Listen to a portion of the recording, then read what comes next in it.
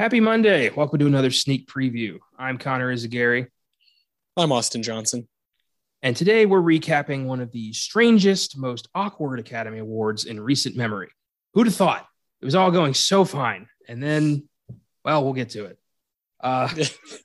Jesus Christ. Way to kill the vibe. Yeah. But more on that later. First, let's talk a bit about what happened last week in film.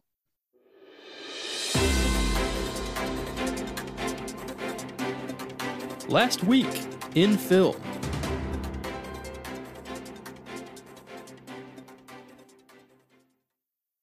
It's going to be quick. We got a lot of Oscars to talk about, so let's just plow through these. There's a sequel to Godzilla vs. Kong in the works at Lionsgate. Big shocker. It's one of the few films of 2021, I believe. Yeah. It's all blending together for me. To make a splash financially, of course, Lionsgate isn't going to shelve Godzilla.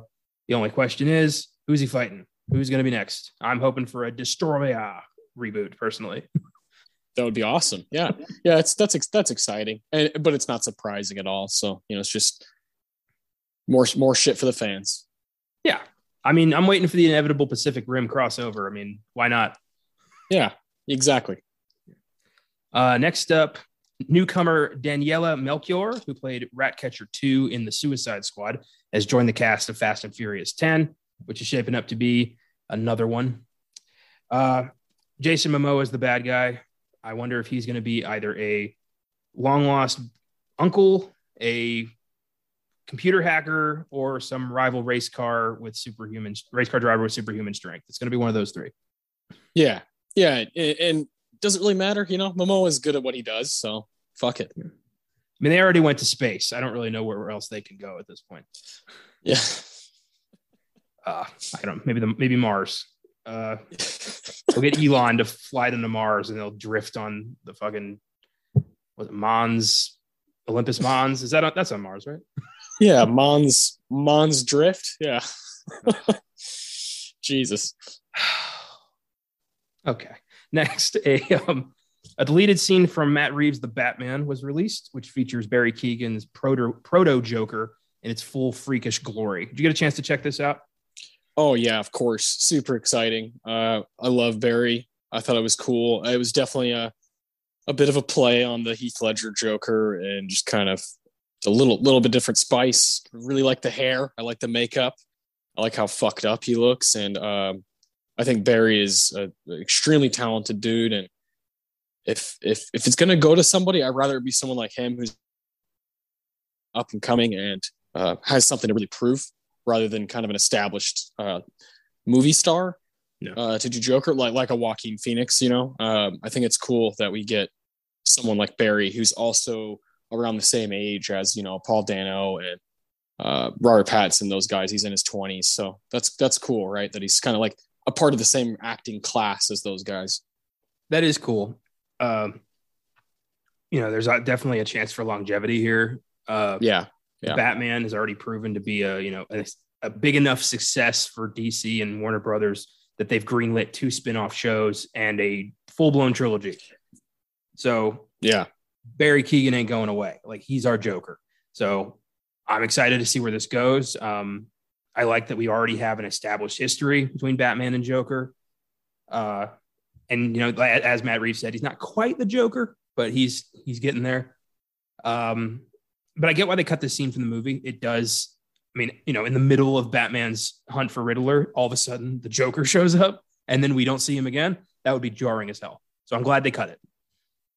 Yeah, no, me too. I think this is the right way to go, is to do this deleted scene. I mean, it was like the biggest thing in movies for that day. I was like a few days ago, and it was like all people could talk about on, Twitter and Instagram and the movie world.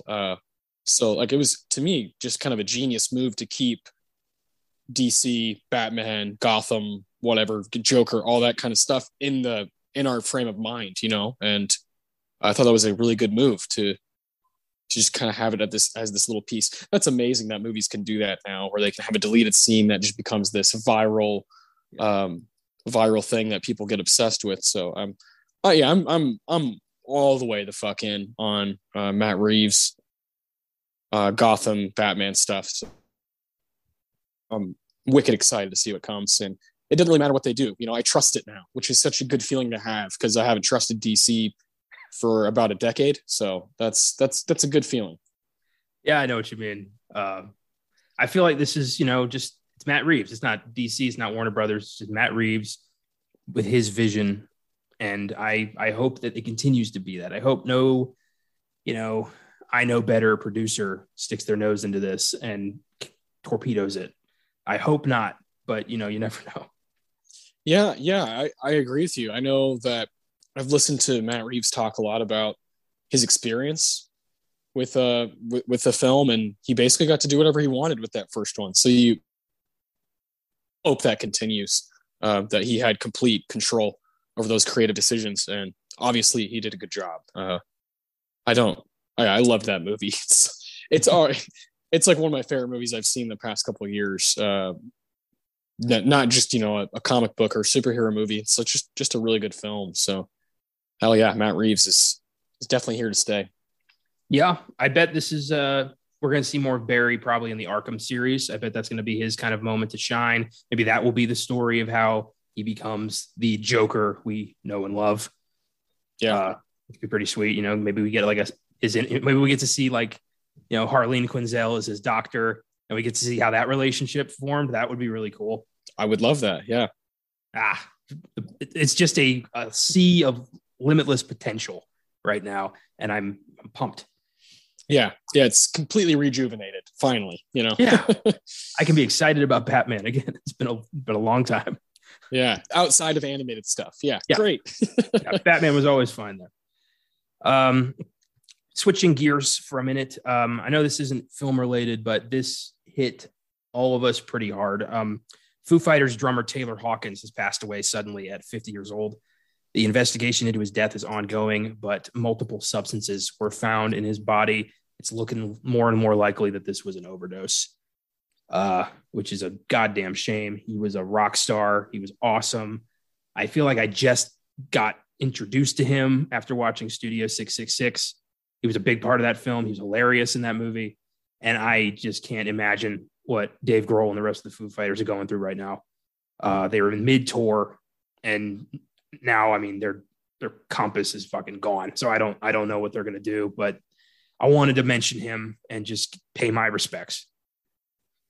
Oh yeah. I think when something like this hits you, someone that's important, someone that means a lot, I don't think it matters like what field they work in. So I'm with you. I'm not going to sit here and act like I'm the biggest Foo Fighters fan in the world, but I used to be so fucking into them, and I just haven't really kept up with what they put out the past maybe 6-7 years or so. Probably after that, what was it, Sonic Highways, I think, is when I kind of like I didn't like keep up with their new stuff, but like Colors and Shapes, of course, like some of those albums from the 90s and early 2000s, just like super formative albums for me when I was a teenager. And God, the guy was just a freak of nature, and I love that, the connection him and Dave Grohl had as drummers, right, was really beautiful. And there's like a snippet from Dave Grohl's book where he talks about Taylor and talks about how like they just ignited something, like when they met and they started talking about music and they started playing together, that something was ignited. And like he says something along the lines of in the book that it was this flame that never lost its spark. And it's just really beautiful, really touching. And I think we'd be silly to not mention him. I remember watching the documentary, I think it's called Back and Forth, from like 2011. 2011.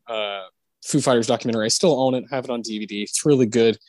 But I got really attached to specifically Taylor Hawkins because of the addictions that he went through and through his life. And there's just something about someone who overcomes that, and it's always going to be a battle. But they conquer it, and they beat it for a time. There's always something that I just like truly admire about that. And so I was always really into him and his style, and he'd be like barefoot on stage, and just his expressions while he was playing. You could just see the guy was like running from something while playing, and it was just like so beautiful to watch. And then I'm going on and on here, but I really like the guy. There's also a documentary called Sound City, where it's another Dave Grohl documentary about Sound City in California, this really cool studio. And Dave Grohl talks about when you're watching somebody play music, that's when you see how beautiful someone can actually be.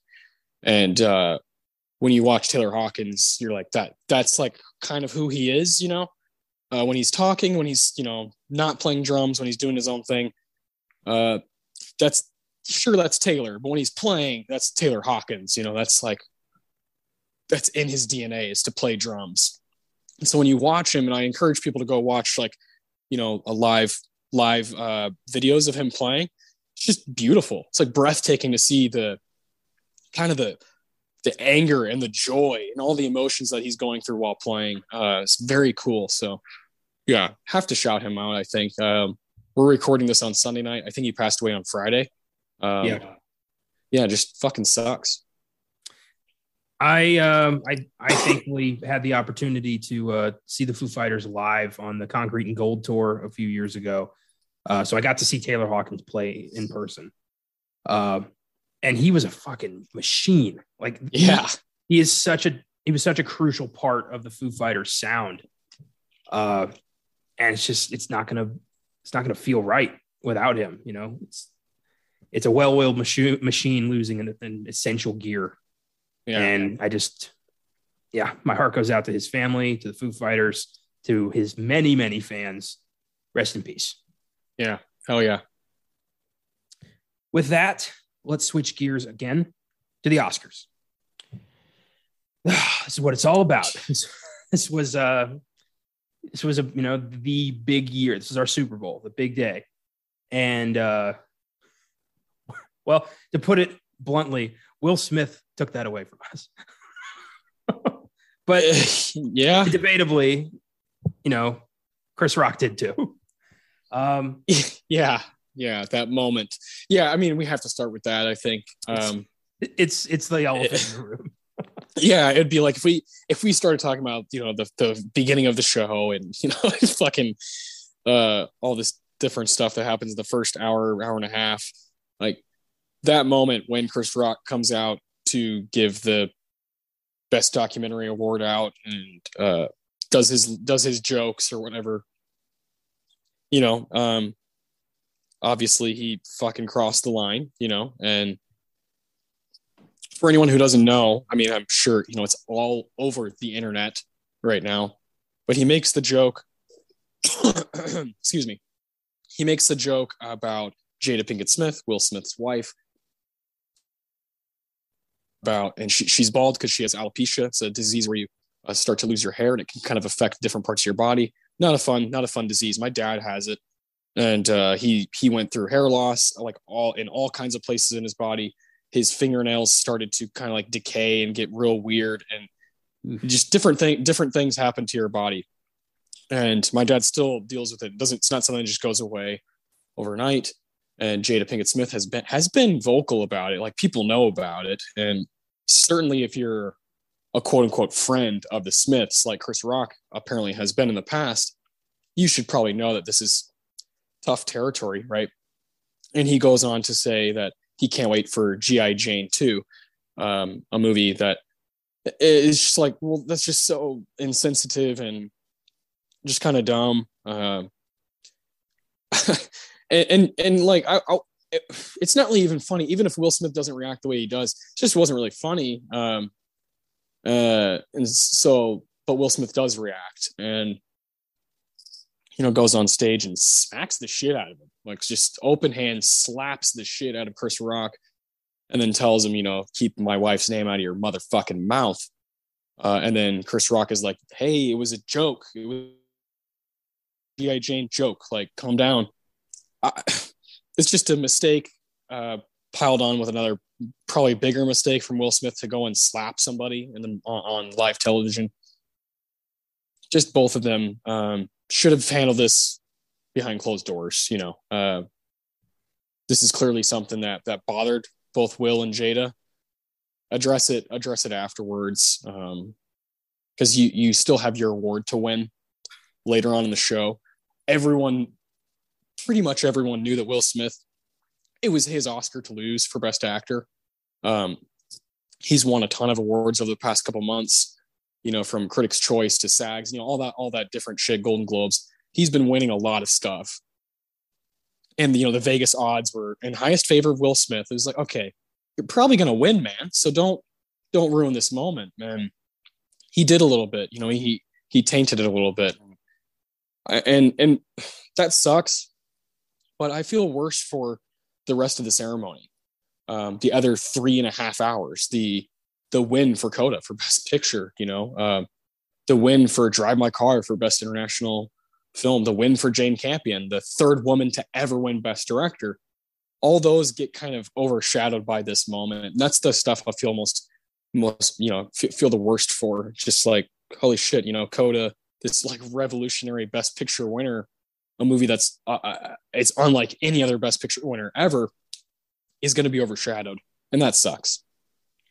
It dampened everyone's spirits. You could tell that, I don't want to admit this, but Amy Schumer was right. There was the vibe changed, and they tried to, joke about it, but it didn't take. Like, it was too raw. Yeah. And yeah, Chris Rock, I feel like that was not a scripted joke. He was riffing. He didn't think about it. It just came to him and he said it. Comedians do that. He shouldn't have done that. Will Smith should also not have gone on stage in the middle of a live show and smacked him. Yeah. No, not, yeah. It's just shit that should have been handled, when the commercial breaks, slap him then. Yeah.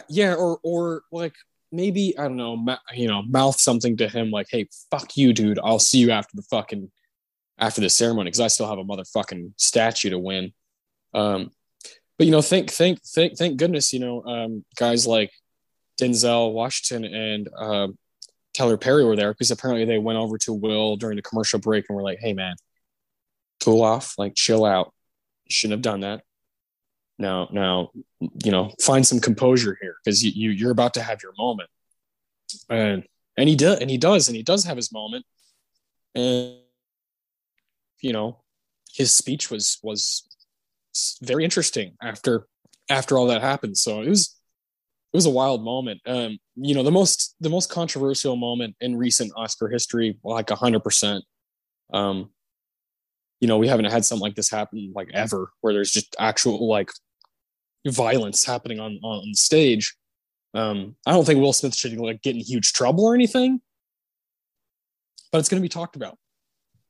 Yeah, it is. If anything, it's really made me kind of rethink my opinion of Will Smith, because that was a very quick, very heavy reaction to a stupid joke. Yeah, I totally agree with you, man. I think, sorry, I'm coughing a lot. I've been pretty sick the past week or so. That's partly why I wasn't on Oscar Sunday yesterday, and my daughter also got sick. But I wasn't going to miss this for anything. And then this show happened, and I was like, oh God, here we go. We're going to have some shit to talk about. Yeah, I hate that. I would like one ceremony where some stupid shit doesn't happen, where we can just have the awards. Yeah. The best ceremony in my recent memory is the 92nd Academy Awards, when Parasite destroyed and Bong Joon-ho was up there just fucking laughing, having a good time, making jokes, making people cry, quoting Martin Scorsese. I want to go back to that. I really want to go back to that, Yeah. Because last year we had the weird Oscars where it was like really limited. There wasn't a lot of people there. It was in a completely different building. And you had the weird fuck up at the end of, wait, Anthony Hopkins won? I thought Chadwick Boseman was supposed to, was supposed to win. So it had that, you know, and this one obviously trumps all in recent memory. Just such a weird fucking night. And again, it's gonna take away from Coda. It's not like Coda's not my favorite movie from the ceremony, but it won Best Picture, and I don't know. It was like a 50-50 horse race between that and Power of the Dog, according to, you know, all the Vegas odds and whatnot. So it was just like, oh man, we got robbed of a really cool moment. Well, I wouldn't say we got robbed, because the win for Coda still felt special, and they made it their moment. They kind of, in my opinion, wiped the stink of that moment away and made it about them, because that's what it was about. And I appreciated that. So I think in the end, I think at the end of this, the night belonged to Coda, and, you know, that's what we're gonna. I want to kind of just no longer talk about the Will Smith shit, because now I want to talk about what the Oscars are supposed to be about, the winners. Yeah, no, I'm with you. I think getting that out of the way, and also it's everywhere. It's going to be everywhere on the internet. It's going to be the talk of the town for the next couple of weeks until something else really stupid happens. So that's just what it is. You know, like you said, it's the elephant in the room. You can't really move on unless you just bring it up, and that's that. And you know, Will Smith, this is I believe his third nomination ever, and yeah, finally got a win. And it seems like this kind of culminating type win that, you know, he's just one of the biggest movie stars in the world and has been for the past 25 years. And so it was cool. It's cool that he's had this journey. It's just going to be talked about in a different way now. So tough stuff. Yeah, for sure. So our ceremony opens with Beyonce's performance of Be Alive from King Richard, which is performed in Compton in a makeshift tennis court thing. And all I could think about was, I wonder who had to like change their commute home because there was a giant green box in the middle of their neighborhood. Yeah. And they have no idea that Beyonce's in that green box. Yeah. I definitely thought about that too. Yeah.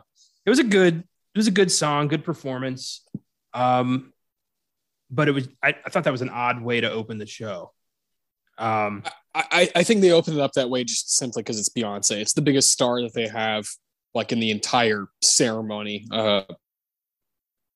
So I was like, okay, let's open up with Beyonce, and let's have her, this person that will get people who wouldn't watch the Oscars normally interested in watching the Oscars. If she's going to be doing this huge, like, honestly, yeah, incredible production. So like, I get it, but I'm with you. It's like, I'm not really crazy about those performances being in the ceremony. They take a lot of time, and I thought that's something we were trying to cut. That idea of, this will bring new people to watch the Oscars. Let's be honest. Has that ever actually worked? I mean, I don't know. People who are going to watch the Oscars are going to watch the Oscars. You're not going to convince new people to watch the Oscars. The only way to convince people is if they knew that Will Smith was going to slap somebody. I mean, maybe the numbers will go up next year because now they're expecting some Jerry Springer type shit to happen. So I don't like. Yeah, this is the kind of shit that belongs to the Golden Globes. This is the Academy Awards. Like, there's prestige here. Oh God. Yeah. Insanity. Yeah. Unreal. So our first award of the night was Best Supporting Actress. Ariana DeBose took this for West Side Story. Okay. This is the one category here that honestly I really didn't have a favorite. All five of those performances I thought were good, but I didn't consider any of them Oscar worthy personally.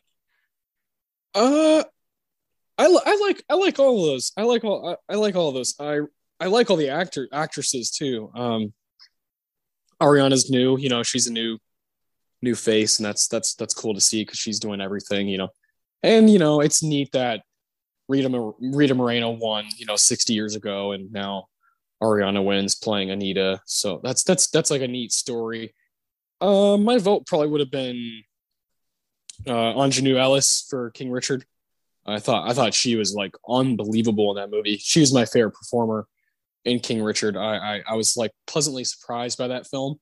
I just watched it like a week ago to get ready for the ceremony. But yeah, it's not like a crazy strong group, but at least they're, Judi Dench, she's a fucking legend. Kirsten Dunst is a actress I think that hasn't got the right respect over the past 20 years. And Jessie Buckley, like, look out for her. She's on her way to something special, I think. And this is the first of, I think, going to be many Oscar nominations.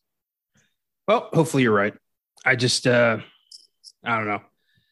When I think of a best performance, I want like power and like unforgettable performance. And I just didn't see that with these five, but that's more of a me problem. I acknowledge that. Yeah. So if you had to vote, who would you vote for? I did vote for Anjanou Ellis. Yeah.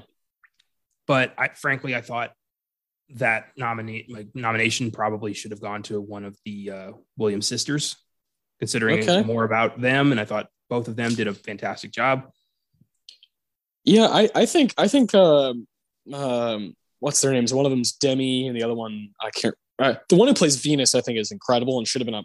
If she was going to be up, would have been up for just straight up best actress in a lead role. Thought she was great. She's playing fucking tennis, and not a lot of people can do that. I think Anjanou brings the pain a few times in King Richard, specifically the scene that they showed for the little clip montage, which God, I love those so much. The clips are back. The clips are back. Yeah. I'm so happy. Clips, that's my favorite part, are clips and montages. Those are my favorite things. So good to have that. Yeah. After that, we had Best Sound, which is brings up a contentious point, I think, that pissed both of us off. All of the quote unquote minor awards that the Oscars have deemed unworthy of live presentation were tweeted out early. Why? I don't fucking know, because the show still went over like a half hour. So it wasn't to save time. But we all, we knew a lot of these before the show started, which was some bullshit. But yeah, Dune took Best Sound. Yeah, this is definitely the thing that made me most upset. So yeah, we knew this like, I don't know, a month ago or whatever, that they had these 8 categories.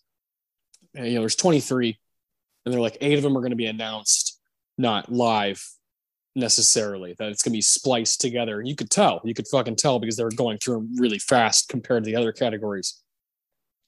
And I like hate that with all my being, especially like cinematography. It's kind of important. Score is kind of important for how a movie feels to somebody. Part of the thing you're supposed to be doing at something like the Oscars is showing how hard it is to make a movie and how much of an accomplishment it is. And to take away these technical, hugely important categories just doesn't sit well with real movie fans. Yeah. And it made me so angry that I left at like 6:15 to go get some food, come back in time so I'll be ready at 7 to watch the show. And I knew that they were announcing them early, but I didn't know they were going to show up on the internet for people to just have, and I just saw on Twitter, like the Academy, their actual account was tweeting out the winners of these awards. And I was like, I'm in line at Taco motherfucking Cabana right now. And I'm seeing that Dune's picking up all their awards. Dune get that movie won 6 awards. It won the most awards of the whole night. And, we didn't really get to have that moment with the movie. We didn't really get to have it. They just spliced together those categories through the show. And I just didn't like that. No, I thought it actually like legitimately upset me when I saw that text that you sent me. I'm like, well, shit. Like, why are we even bothering watching the show if we can just get it live tweeted to us, like, and find out in 10 minutes? Yeah. What's the difference between you and the Golden Globes at that point? and that's really frustrating. So yeah, I really hope that doesn't continue. I think they got a lot of backlash from people. I know a lot of. There's not one person I know that's a movie fan that was like, yeah, that sounds nice. Let's cut those out. Let's cut those out and make them quicker. Yeah, for sure. Before we go further, I do want to acknowledge our three hosts of the night, Regina Hall, Wanda Sykes, and Amy Schumer. They did a good job. I'll acknowledge that. They did well. I still think they didn't need to be there, but they handled themselves well. They handled some awkward moments very well. And still had those moments of like, stupid shit, like when Regina Hall's doing those like hot guy COVID test shit. Like I didn't need that. That was really dumb. Yeah. That and the when they come out in costumes, like it's a waste of time. I don't need that shit. Just let the presenters read and let me go home. Yeah. And they're just, I don't know, the host thing, I'll just never really be able to figure it out in my mind, because I've watched old ceremonies where, Billy Crystal is just crushing it and it's like making the show move like fucking butter. And then you watch some where it's like, oh, this is a complete disaster. They're not handling it at all. I thought they did good in moments. And I do think Amy Schumer did well with that moment where she kind of was like, it's a little weird with everything that happened. My biggest complaint with their fucking, most of their kind of dumb jokes was the disrespect to The Last Duel did not need to happen. That did not need to happen. That's a good fucking movie that got shut out. And I was like, how dare you disrespect Ridley Scott like that? God damn it. I'm the only one in my house who understood that joke. Nobody else had even heard of that movie. I was bummed out. But yeah, that's the point, isn't it? Like nobody saw it. It bombed. I thought it was a decent joke. I guess I love that movie. So that's a movie. If it came out 15 years ago, the Academy would be all over its dick. And, like Gladiator won Best Picture, in 2000. And this is a movie by the same guy along the same lines, and like just this big epic film with these great movie stars. And it's just like, well, I don't really get it. It's one of those movies that I don't understand why it was shut out, but whatever. That's just one of those personal things where it's like, oh, you hurt me. You hurt my taste. I understand. Honestly, like they didn't really have any memorable jokes beyond that. Like I can't think of any. Well, the show just ended 10 minutes ago. I can't think of any. Neither can I. Yeah. The Oscar host is just there to move things along. And I thought for the most part, they did well at that. They did fine. Yeah. They didn't do bad. It wasn't like, oh my God, what a disaster Wanda Sykes was. Like they all three did okay. They did fine. Yeah. After best sound, we got best cinematography, which was also just kind of hurried along. Greg Fraser won this for Dune. So Dune takes up its second technical award of the night, starting a trend. Yeah, Greg Fraser. This is the guy who filmed The Batman as well. So, he's clearly got a serious vision for how he wants things to look and how fucking dark it can get. So I'm a fan. Did you find it weird how almost everybody who won for Dune like got down on their knees and like thanked Denis Villeneuve like he was some omnipotent god who gave them a life? Yeah, I think he does get that respect from his people, but I also think it was because he didn't get nominated for Best Director, and so they were like, "Hey, we're going to shout this guy out as many times as we possibly can because he's not in that category for whatever reason." Fair enough. I just thought they could have maybe scaled that back a little bit. It was getting weird. After the fourth person did it, I was like, all right, I get it. And they all like all said in French, like, thank you, Denny. You're the master. I wanted to be like, yeah, okay. Like my inner, he's good. He's a good filmmaker. My inner Larry David came out, and I'm like, all right, come on, sit down. Come on. Then it was best documentary short. Winner was The Queen of Basketball. Yes. Yes, I love the Queen of Basketball. That's the only one I've seen. But my brother, my oldest brother Adam, his friend, his name's Eric. Eric is friends with Mr. Pradfoot, the guy who directed the film.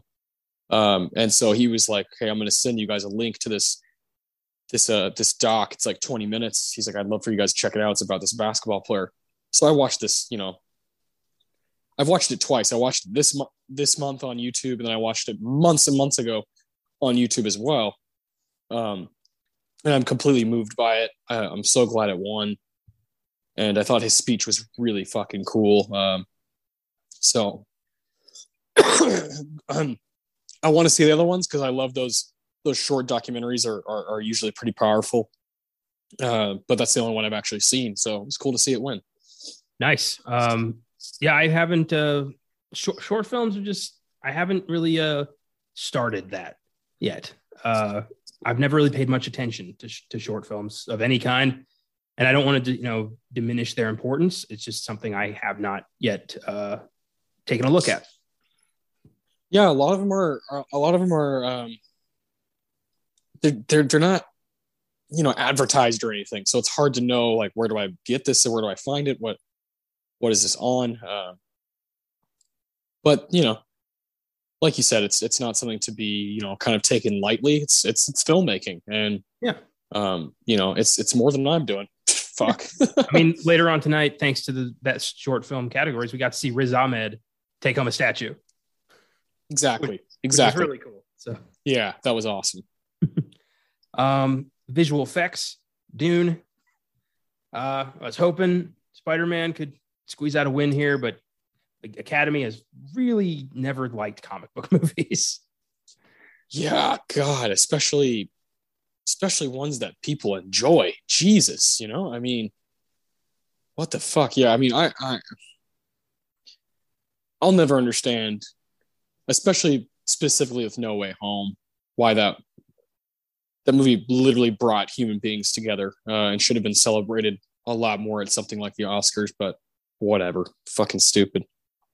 Let's take a moment to discuss those weird top 5 like greatest movie moments of all time thing, God, like the fan favorite moment of the year. What?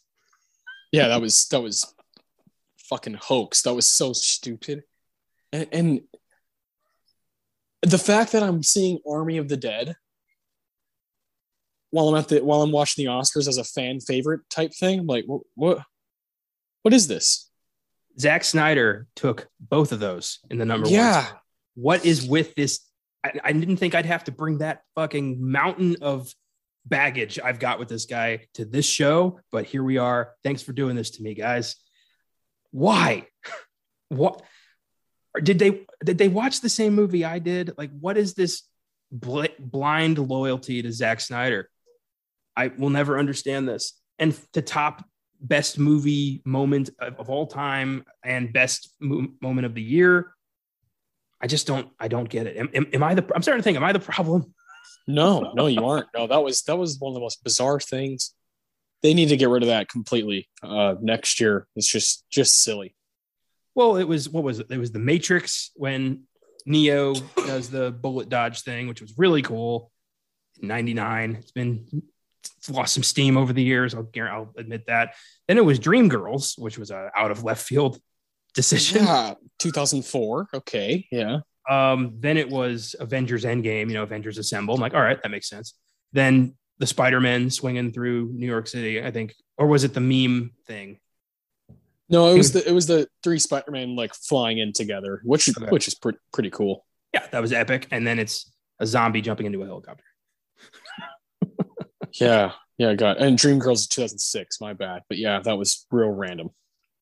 And then the fan-pleasing moments of the year are escaping me. It was Spider-Man: No Way Home. I think that was the meme moment or the webbing moment. Yeah, like what that comes out of your actual hand. Yeah, the Justice League, the Flash. I was like, that I kind of liked that Snyder Cut thing, but like that was the moment of the year, the moment where Flash kind of decides to run through the Speed Force, but we've had no build up to any of that, so there's no like passion in it. Okay. Yeah. All right. Yeah. What a wasted opportunity that was. Yeah. Anyway. Yeah, I that stuff boggles my mind. Like those decisions, like who is okaying that, being like, yeah, this is what we should do with our ceremony. You know, this will really, really get people interested. Yeah. You know what the kids love? Dreamgirls. Yeah. God. Yeah. That's the best stuff. Yeah. So sparse throughout the ceremony, we've got these musical performances, Dos Oruguitas, which was very sweet. That was a good performance. Yeah. The Reba McEntire singing Somehow You Do, which looks from Four Good Days, which looks like a hilarious movie. Yeah. I had heard of that movie, but I hadn't heard about it. And I was like, oh yeah, that exists. Yeah. Yeah, it looks like a fucking downer. I'll probably love it. I love Glenn Close, but it's going to make me cry. I can tell. Yeah. Yeah. I'm interested in watching it as well. We didn't get Van Morrison's Belfast song because Van Morrison didn't come. I think he had either a concert or just didn't give a shit. Yeah. Well, you're supposed to be vaccinated. And, you know, he's obviously there it is. Totally against that. That's why they had two Encanto songs. Yeah. God damn it, Van. Billie Eilish and her brother played No Time to Die. Wonderful. And then they played a weird, like Oscar style version of the Bruno song. Yeah. That was fine, I guess, you know. I personally thought that was a colossal waste of time. But, you know, whatever. People love the Bruno song. I think it's an okay song. I don't know. I'm starting to think I'm like an old, like, I just don't get it anymore. Yeah. It's moved past me. I'm trapped. you might just be. I don't know. I think that was an excuse for them to bring out, you know, like Meg Thee Stallion and like, oh yeah, let's get these relevant people that people like. But again, it's the Oscars. Most of the people that are watching just care about movies, so let's do that. I had no idea who that was. Yeah. There you go. I asked my cousin Brenna, like, who is that? And she's like, that's Megan Thee Stallion. And I'm like, I don't know who that is. She's a Texan. She's pretty badass. I like her. Okay. Yeah, I'm old. I can't learn new things anymore in pop culture. I can't do it anymore. You like once it gets past 2010, you're like, nope. You remember Bill Burr talking about like you're in your bubble, and then like once you get out of your bubble, you can't learn new things anymore. Like everything you learned is in the bubble. Yeah, gotta go back. Yeah, back. Like I'm in the bubble. I'm in the bubble. Oh, god damn it. Encanto won animated film. No surprise there. It was a lock. I want it to be Mitchell's vs. Machines, but yeah, there's no way. Yeah, you can't bet against Disney, and Disney had 3 up there. Yeah, exactly. And then Flea. Flea was up for documentary, foreign film, and animated film. That's never happened in the history of the Academy Awards, so that was pretty cool. I got to see that. That's on Hulu. I might watch that when we're done here. Yeah, if I've got Steam, I've got to watch this week's Filmgasm topic. But yeah, definitely if you watch it, let me know. Yeah, I will. Animated short went to The Windshield Wiper, which looked neat. I don't know what it's about, but the animation style looked creative. Yeah, that's the thing about those shorts, those animated shorts. They always look more enticing to me than the actual films that are up for best animated. Because animated, it's always Disney, Pixar, DreamWorks, maybe. Yeah. And then with the animated shorts, it's like these fucking real grown up, like adult type animated films. And I'm just curious about them. So there are places to watch these. And actually, we used to have a theater here, the Bijou in San Antonio, that used to show the shorts back to back to back to back. I would love to do that at some point in the future for a different ceremony. Yeah, I definitely want to put. We put work in every year for these ceremonies, but I really wanted to have a clean slate on it one year. Just watch every nominee from short film to documentary, everything. I thought I was going to do it this time, but I'm in grad school, so no. Yeah. Next year, maybe. yeah, and as things get more normal, I think things will be easier to get access to. As we continue to kind of fight through COVID, and I think it'll get more more normal to be able to see that kind of stuff in theaters and have access to it.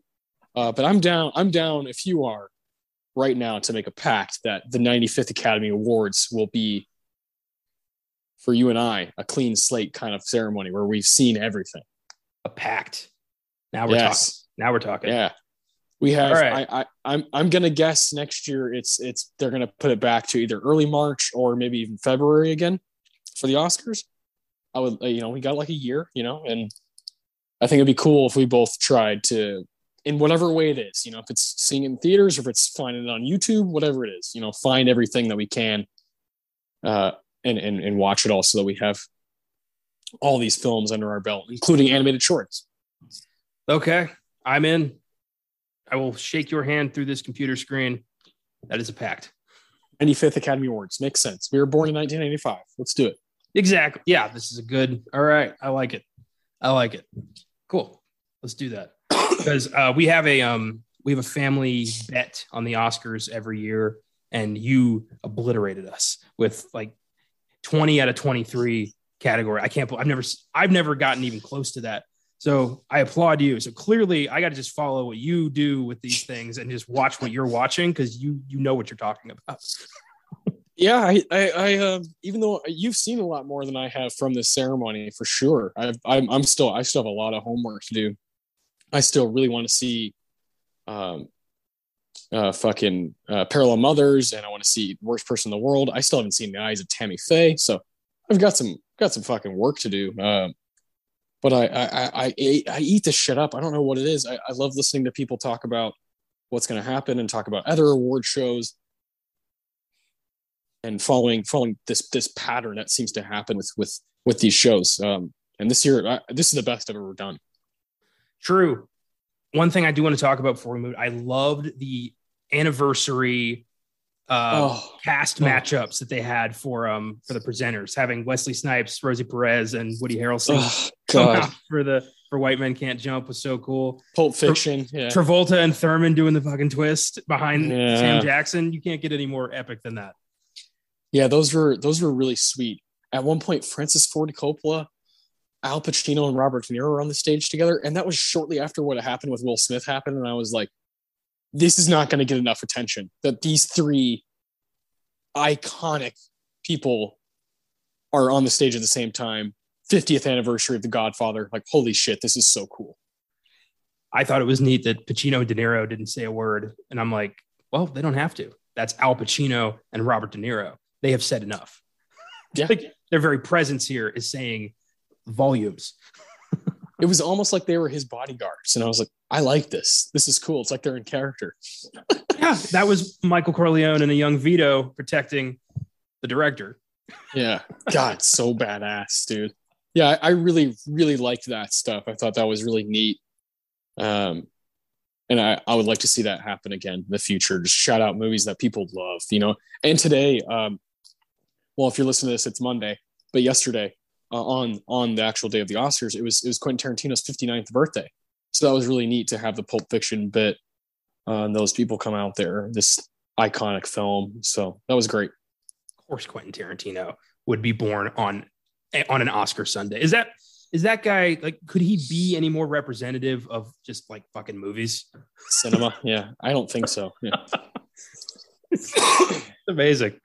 But yeah, I thought that was a really cool touch. I was hoping for, considering Spider-Man had such a, hurricane of attention last year, I was hoping Holland, Garfield, and Maguire would come out and present something, but, I guess not. Yeah, they showed Garfield a bunch, because he was up for Tick, Tick, Boom, but didn't look like Tom Holland was there. Zendaya was there, but no Tom Holland, and I didn't see Toby. I get why Toby's not there, but it was weird that Zendaya was there and Tom wasn't. Like, I wonder if is he filming something? I thought he was taking a break. Yeah, me too. And Zendaya obviously is a part of Dune, so she was there supporting that. But it was like, how is Tom not there? Yeah, I was confused by that. Yeah, weird. Best supporting actor. This was so cool. Troy Kotsur took this, became the first deaf actor to win this award. I loved who presented this one again? Somebody big. Yeah, it was somebody huge. Oh, Minari from last year. She won Best Supporting Actress. Her name escapes me. I'm going to look it up, but that was such a sweet moment because it looked like she was his biggest fan. I want to say Yo Jong Yoon. I hope that's correct. That's right. I always stumble on Korean names, and I always feel bad that I stumble on Korean names. Well, it's it's difficult, and we're big fans. Minari's a great film. My heart is in the right place, believe me.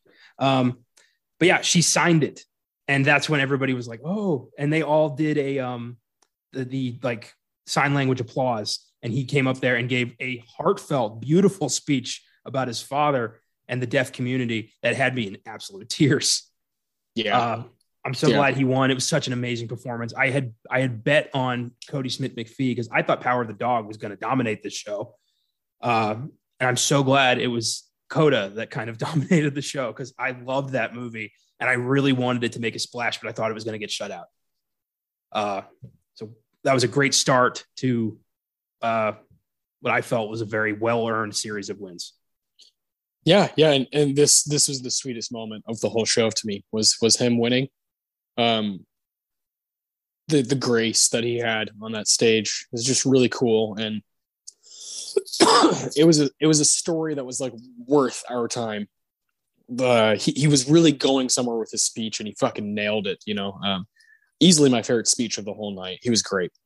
Yeah. And I can't wait to see where this, like the doors this opens for him. An Oscar win, big fucking deal. So I'm hoping he gets to, get to do some meatier stuff because he's a fantastic actor. I loved him in Coda. Oh yeah. And he looks like so much fun to hang out with. So yeah, I would bet that he's going to have a complete career resurgence, and this guy who's apparently been acting for a long time and has done different things on stage and has been all over the place. He finally got his that little break that some people need. Yeah. Beautiful. Great. International film went to Drive My Car. No surprise there. If, safe bet. If a foreign film is also up for Best Picture, it's going to take foreign film or international. Yeah. And Best Director, Hamaguchi is a guy who's been around for a long time. People love his work. He had 2 movies come out last year, and this is the one that kind of took everybody by storm. It's a great film. It's on HBO Max right now. Definitely recommend that one if you haven't seen it. I haven't really gotten to talk about my thoughts on Drive My Car. Just the way I watched it was like an inconvenient time for all of our shows. I didn't really have a moment to spotlight it. But I did watch it. It took me 2 days. It's a 3-hour film. It's long. Yeah. But I loved it. It was a phenomenal story of grief and just kind of being stuck in a place where you can't really forgive somebody, but you also can't move on, and just having to kind of understand what you need to do to find that place. It was a beautiful, relatable, incredibly well acted drama that I'm very glad I watched. And I didn't expect to like it. So those are always the best, when you can get lost in a 3-hour Japanese drama about grief. Yeah. Amazing. Yeah. I really like that. That's definitely it's my second favorite film of the Best Picture nominees. Of course, Licorice Pizza is my favorite, of course, but I love Drive My Car. I think it's totally worth the 3 hours and does a lot of stuff. And some of the decision making from Hamaguchi is incredible. His patience is obviously his greatest attribute. And there's that one scene, I won't spoil it or anything, but you'll know what I'm talking about, when they're in the car and finally the director and that young actor are fucking talking back and forth, and the young actor tells that story. Oh my God. So tense. It's got these pockets of genius filmmaking. And that's why we watch stuff that's that long. If it has those random, moments of juice where you're like, whoa, I gotta know what happens next. Holy shit. Yeah. It has a few of those, and incredible performances. I really wish there would have been some nominations there, but I also was really upset while Hamaguchi was giving his speech after the movie won, they cut him off so quick, God damn, the music started playing and he was like, like, give me a second. Like, his English isn't great, but like, fuck off. Like, let the dude talk for a second. This is going to be his only award. So please, like, let him be. That was frustrating, but it's an Oscar winner, and it will be an Oscar Sunday episode at some point. Yeah, that was incredibly disrespectful. There were some moments of this show that like felt like they weren't taking it seriously, or there was this like respect around the like, you know, institution. I don't know what that was all about. Is that trying to be, you know, hip to the kids too? Like, hey, you know, we don't even care either. Like, I don't know. Yeah, me neither, man. I don't. Yeah, sometimes I'm like, I'm the same way where I'm like, am I reading into this too much, or is this really fucked? Yeah. Yeah, it does, because we do Oscar Sunday, because we're constantly analyzing this shit. I can't help but just think like, do they care as much as I do? Like, really? I don't think so. I mean, yeah. After that, we had Best Live Action Short, which went to The Long Goodbye, and I believe this is Riz Ahmed's win. Correct. Yeah, and that seemed like a shoe-in type win, like a for sure done deal, because Riz Ahmed just was up last year for an Oscar, and Sound of Metal won stuff, and I was like, I feel like they're going to recognize this guy because he's doing multiple things within the film industry. He's trying his hand at different things. And I think they like to reward that, just like they gave Questlove. Here's a guy who's been around for a long time in pop culture. Let's go ahead and give him the award for best doc. I think those things do matter with the Oscars. Like Kobe Bryant has an Oscar. It's like, was that really the best short from that year? I don't know, but it's fucking Kobe, so let's give him the award. I don't like that. I don't. Neither do I, but I think there's truth to it. And that's why I chose it on my predictions. I was like, yeah, I think Riz Ahmed's taking this shit. Yeah. You're not wrong. There is truth to it. I think that's insincere. I don't like.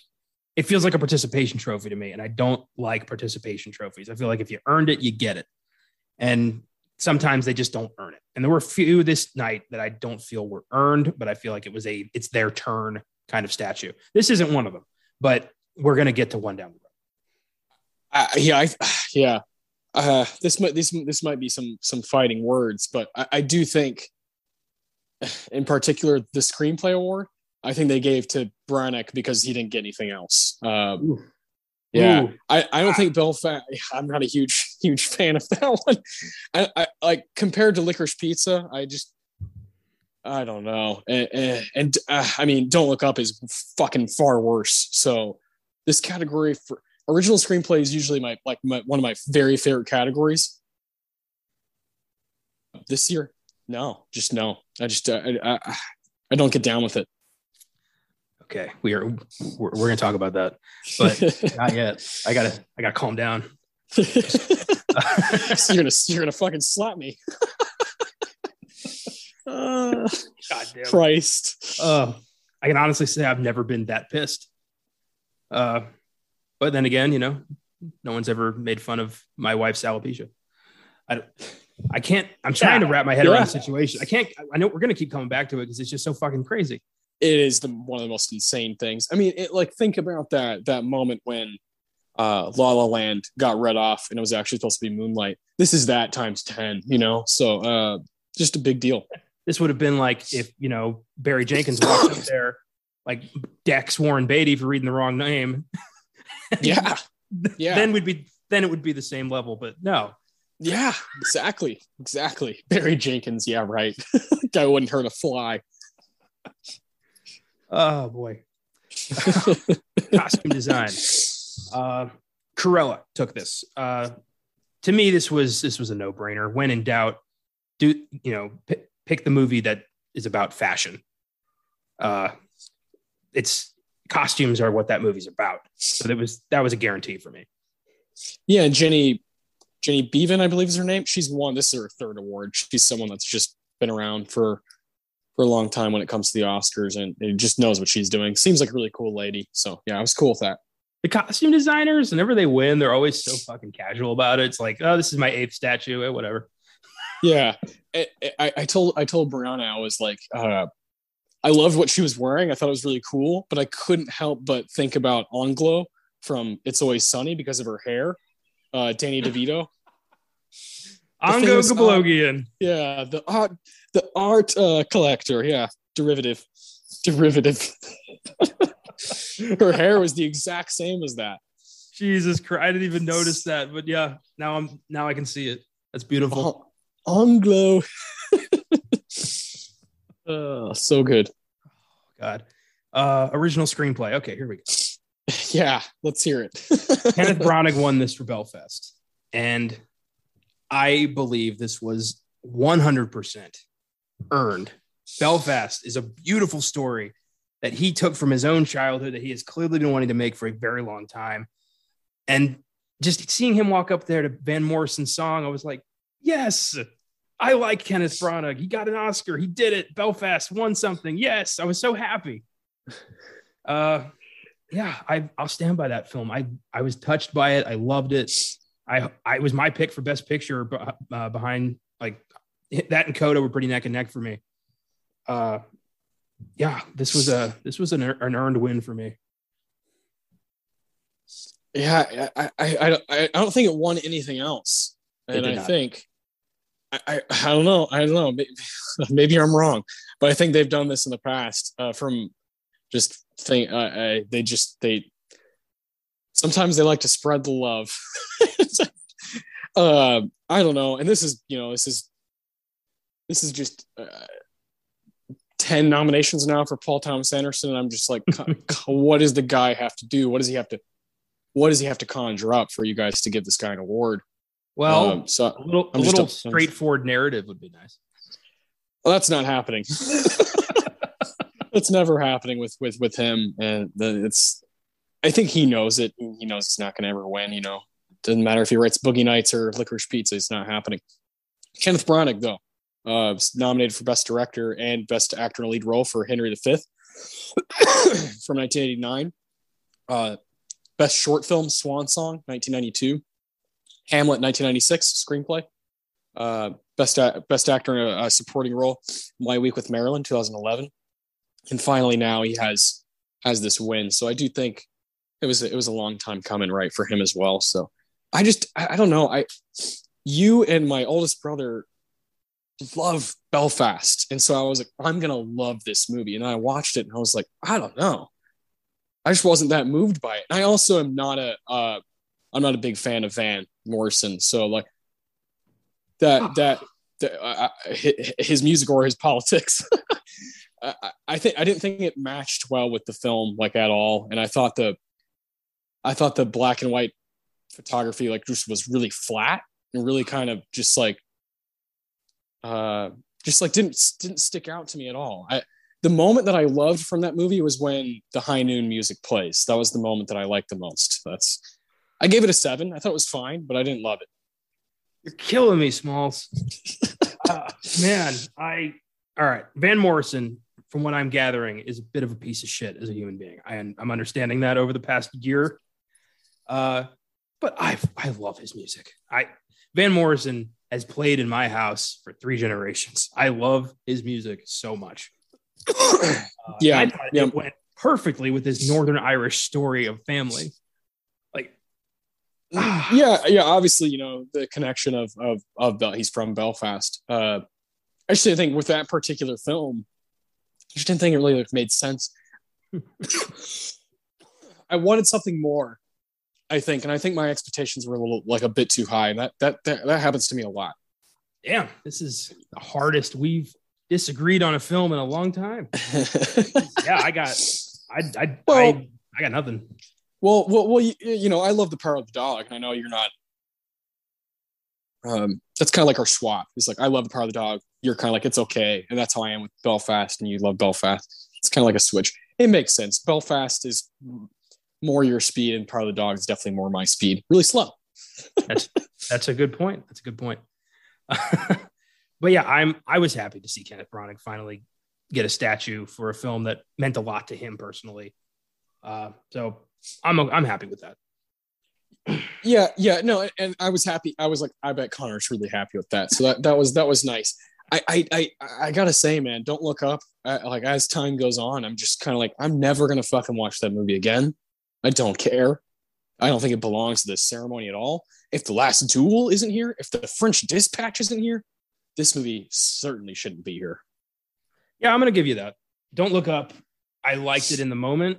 I feel like I won't like it the next time I watch it. It's one of those kind of like eights hanging off of a cliff kind of thing. Yeah.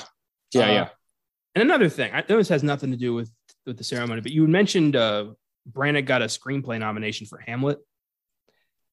What is he doing? Like, what are you doing to a Shakespeare script that gets you a nomination for a screenplay? It's a screenplay that was written hundreds of years ago. Like, how are you changing it?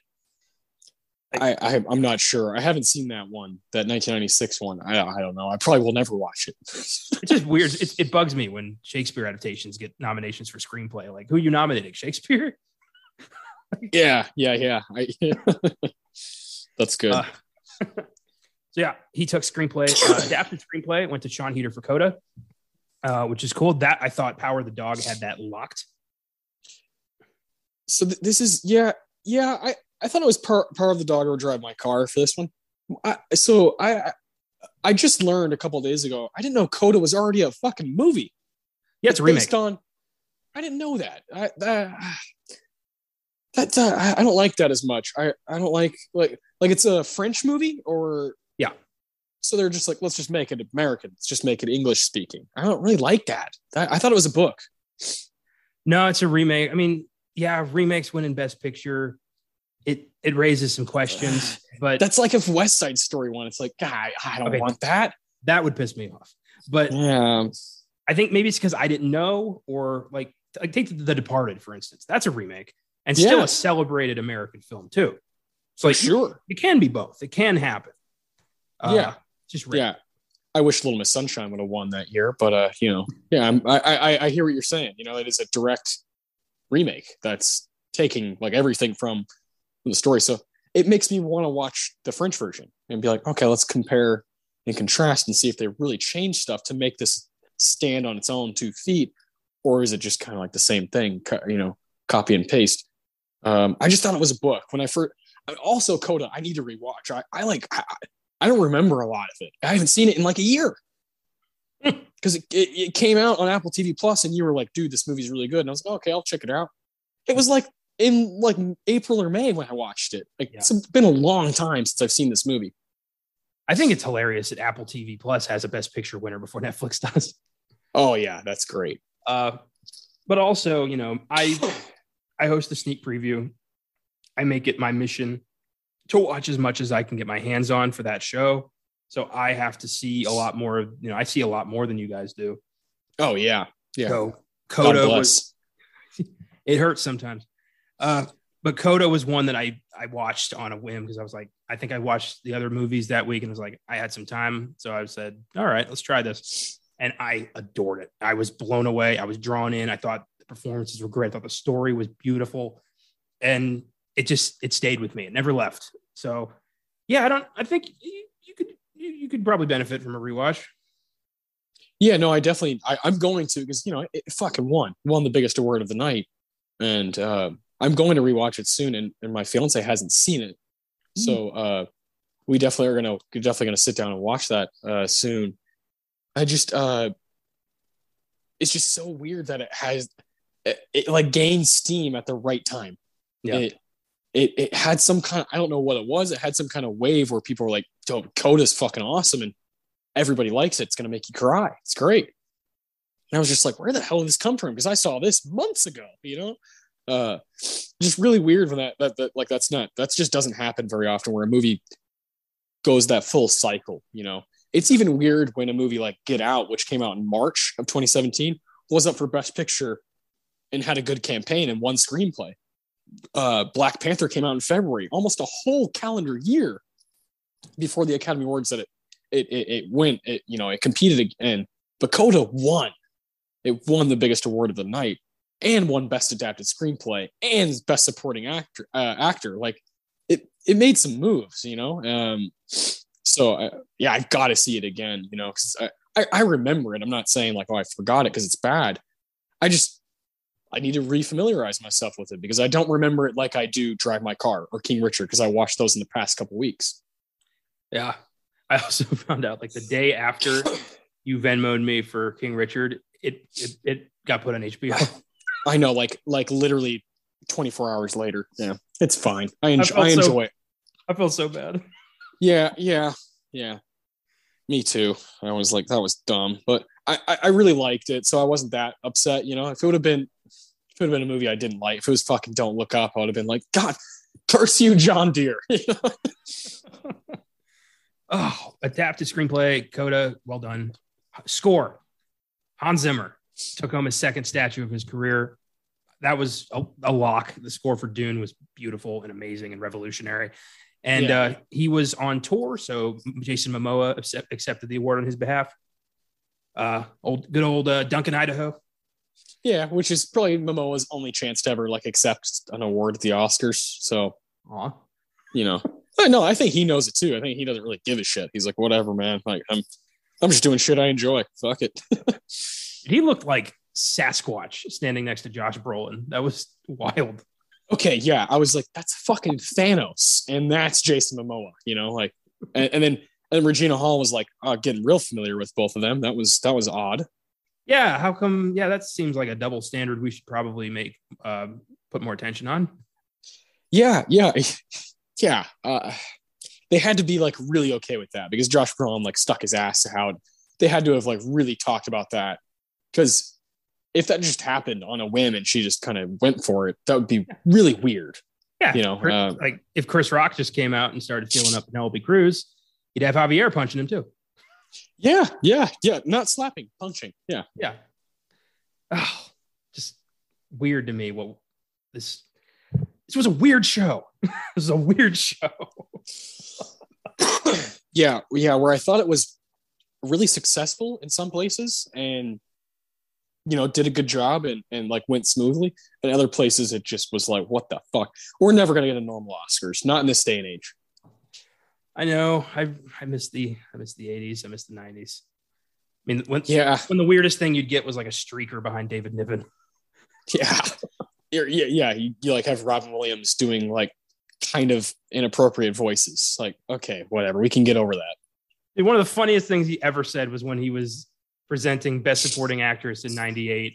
And he said, like, as Adam said to Eve, stand back. I don't know how big this gets.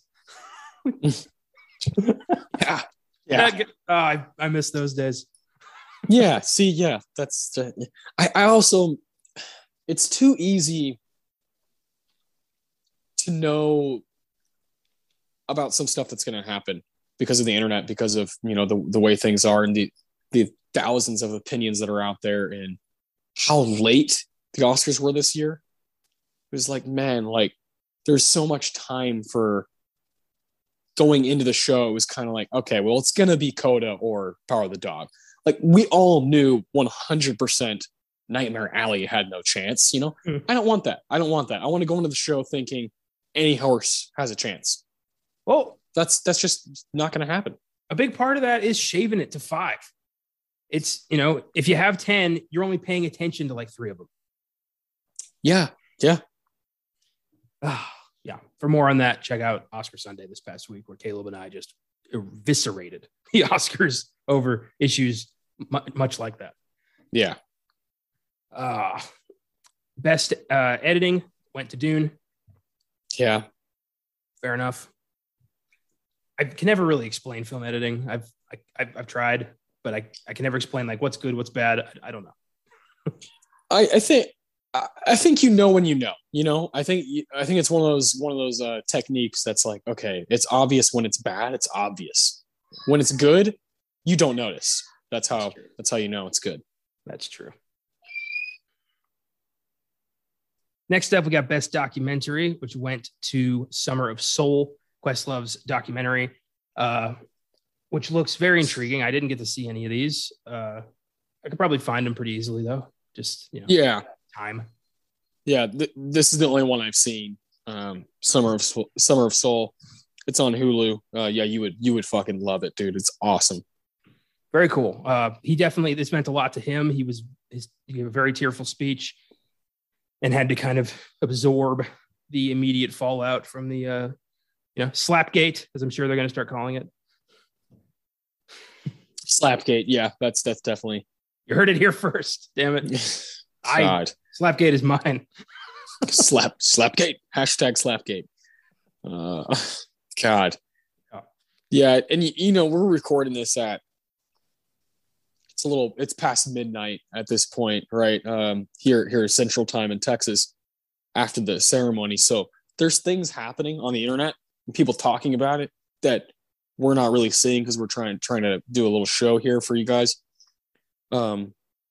So there's stuff that we will know on Monday, Tuesday, Wednesday. I'm sure that we're not going to be able to talk about right now, but there's all kinds of stuff flying around in the air about what happened in that particular moment. And it fucking sucks for Questlove.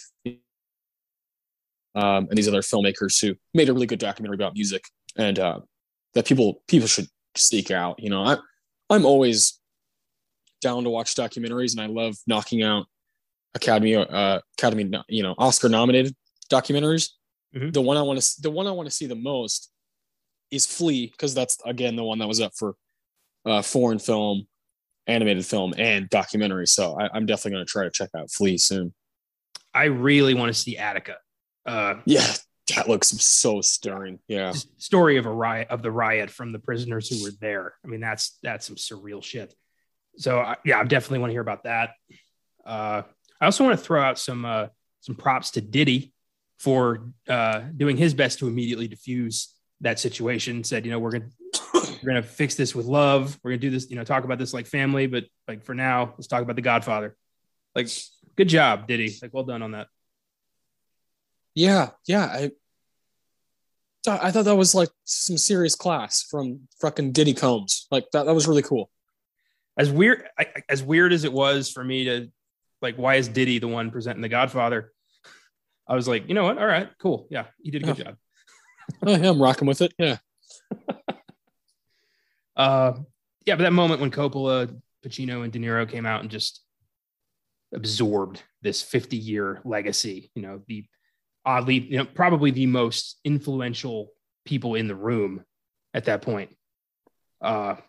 So many careers were inspired by these guys. I mean, I think it's the only Best Picture, winner / box office monster movie that everybody fucking likes. We can all agree on The Godfather.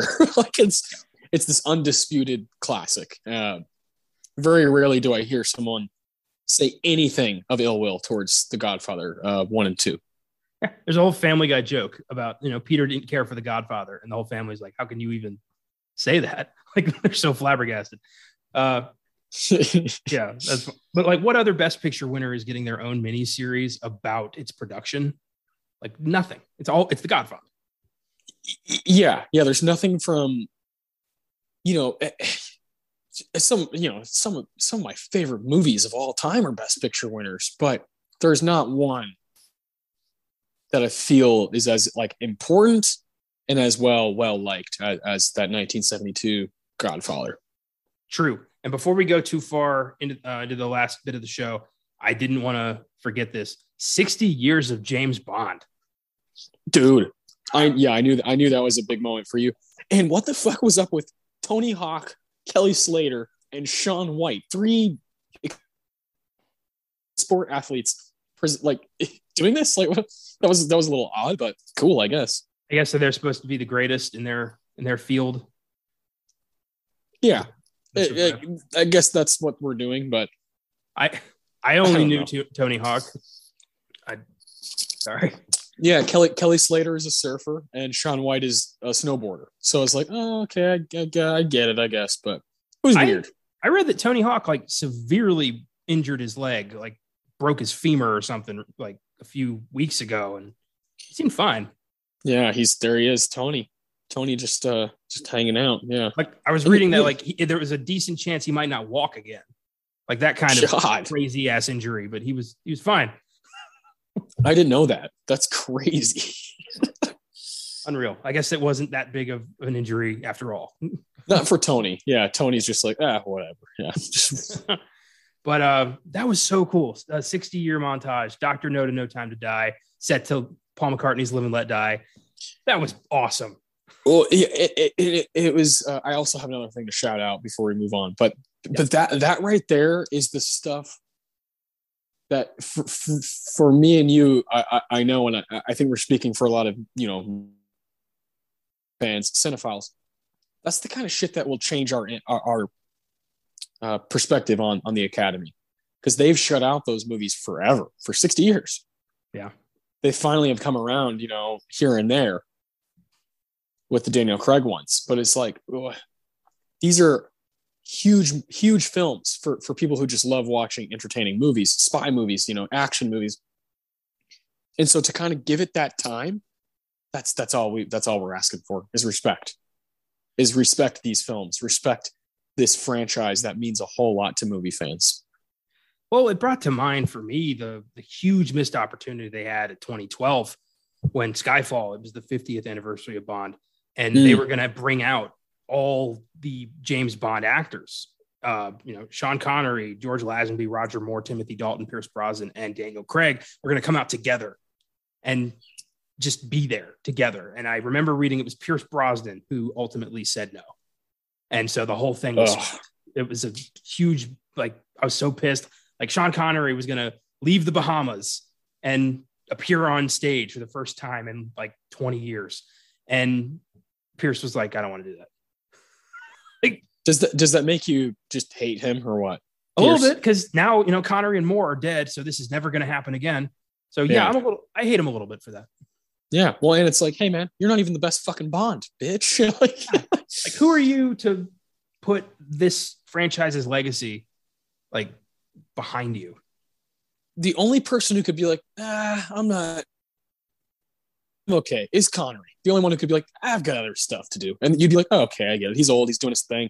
Yeah. But you just came off of this shit. What are you doing? You need this. Yeah. Connery honestly is the one I was like, when I heard they were trying to do that, I'm like, well, he's not going to do this. And then he said, okay. And I was like, oh my God. I was so bummed out about that. I think about that from time to time, what we could have, that would have been such a cool moment. Yeah, it truly would have been. The other moment I want to shout out is because you and I went there was when they talked about the Academy Museum, and Wanda Sykes walked around it for a bit. It immediately gave me chills. Just even if she was joking a lot, I wasn't really paying attention to what she was saying. I was just looking at where she was in the museum, and I was like, oh my God, I want to go back. I want to go back to this place. And that was a really cool experience because it was stuff that I just wasn't expecting it to be as cool as it was. I knew it was going to be fun, and it was going to be like a cool day, museum day that you and I, when we went to LA and we got to visit it.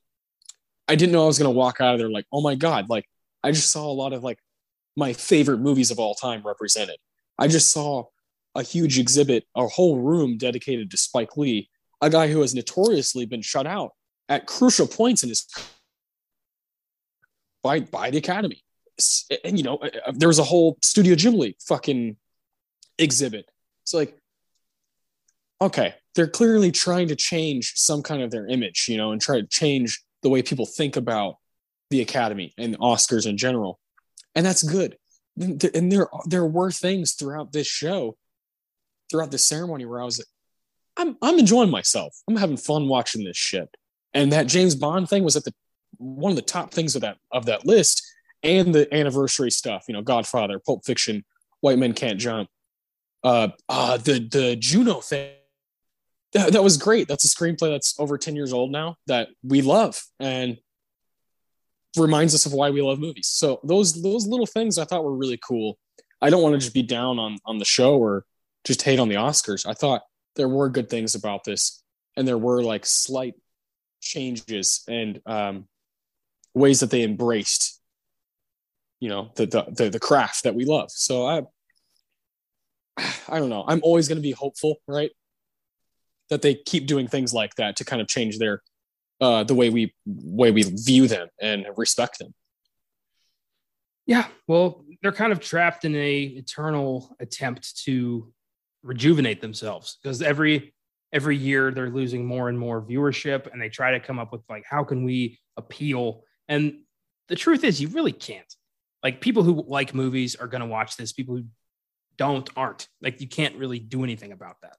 But what you can do is appeal to the film fans and really embrace the concept of loving film in any way that you can, and just make a show for them. And I hope that, they start to move in that direction. Yeah. Well said, man. Best production design went to Dune. I think Dune took every technical award. Yeah. Yeah. Which was like, oh, how cool it would be if Dune won Best Picture. It was like, this would be awesome. People really liked that movie. And like went to their fucking theater to see it. So that was cool how it kind of like stayed in our minds throughout the night. Like, oh yeah, Dune was a pretty kick-ass experience. Yeah, I'd like to watch it again. It was I liked it, but at the same time I was like, this is definitely an acquired taste. Dune is it's like preachy Star Wars. Yeah. I agree with you. I think it has its fans. They're a lot of people went to the theater for it, which is rare these days. And I liked it. I'm with you. I would love to see it again. Of course, I'm going to watch it again before part 2 ever comes out. But I think it requires like a certain mood, a certain setting to really appreciate it. I'm mainly interested in kind of experiencing Hans Zimmer's score again. Yeah, I'm with you on that. Very cool. The production design is amazing in Dune. Not really a surprise there. Technically, this film is constructed like a fucking painting. It is beautiful. Mm-hmm. So it won. It deserved every win it got. Yeah. I'm totally with you on that. I think it's gonna be cool. Say 10 years from now, hopefully we're still doing all these fucking podcasts and we're doing an Oscar Sunday on this ceremony, and I'm like, Dune is the big winner from this ceremony with 6 fucking awards. Like that would be really cool. That will happen at some point. Best original song, which I was the only one that was really kind of worried about, because I'm like, this is either going to be a EGOT for Lin-Manuel Miranda or a James Bond hat trick. Like, what are we going to get here? And we got the Bond hat trick. Billie Eilish won for No Time to Die. I'm so happy. Yeah, me too. I was pulling for that one pretty hard. Happy for Billie and her brother, Phineas. Yeah. Billie Eilish's full name, like, I was wondering, because I was like, Phineas O'Connell and Billie Eilish. I was like, aren't they fucking related? Aren't they siblings? They are. Billie Eilish's full name is Billie Eilish Baird Pirate O'Connell. Pirate.